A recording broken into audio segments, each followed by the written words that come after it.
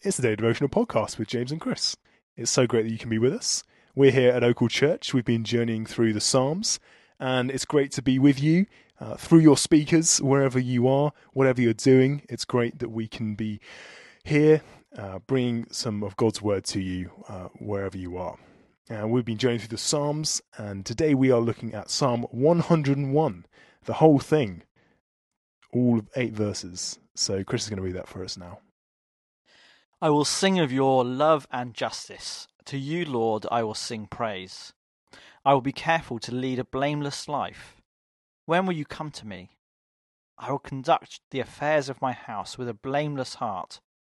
I will not look with approval on anything that is vile. I hate what faithless people do. I will have no part in it. The perverse of heart shall be far from me. I will have nothing to do with what is evil. Whoever slanders their neighbour in secret, I will put to silence. Whoever has haughty eyes and a proud heart, I will not tolerate. My eyes will be on the faithful in the land, that they may dwell with me. The one whose walk is blameless will minister to me.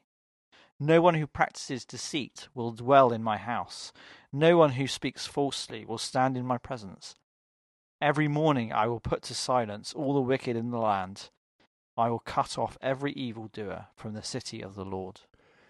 This is a psalm of David that claims to be blameless, verses 2 and 3, and to have nothing to do with what is evil, verse 4, are not pharisaical delusions of moral purity, but a king's desire for an uncorrupt administration.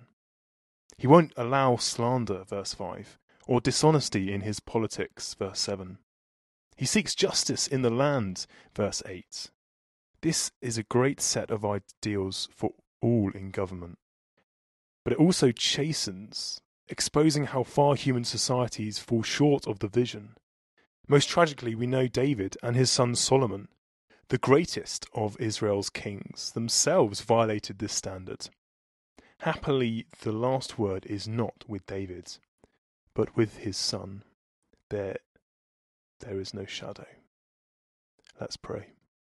Lord, I pray for the leaders of states and nations, of business and commerce, of the arts and cultural institutions. I pray that honesty, wisdom, skillfulness, justice and virtue characterize all their duties, and that their work be a public blessing. Amen. Amen. A vital prayer indeed for our leaders of our country, even in our churches. Those that are in positions of authority, they need our prayers now as much as ever. So let's be committed to be praying for them.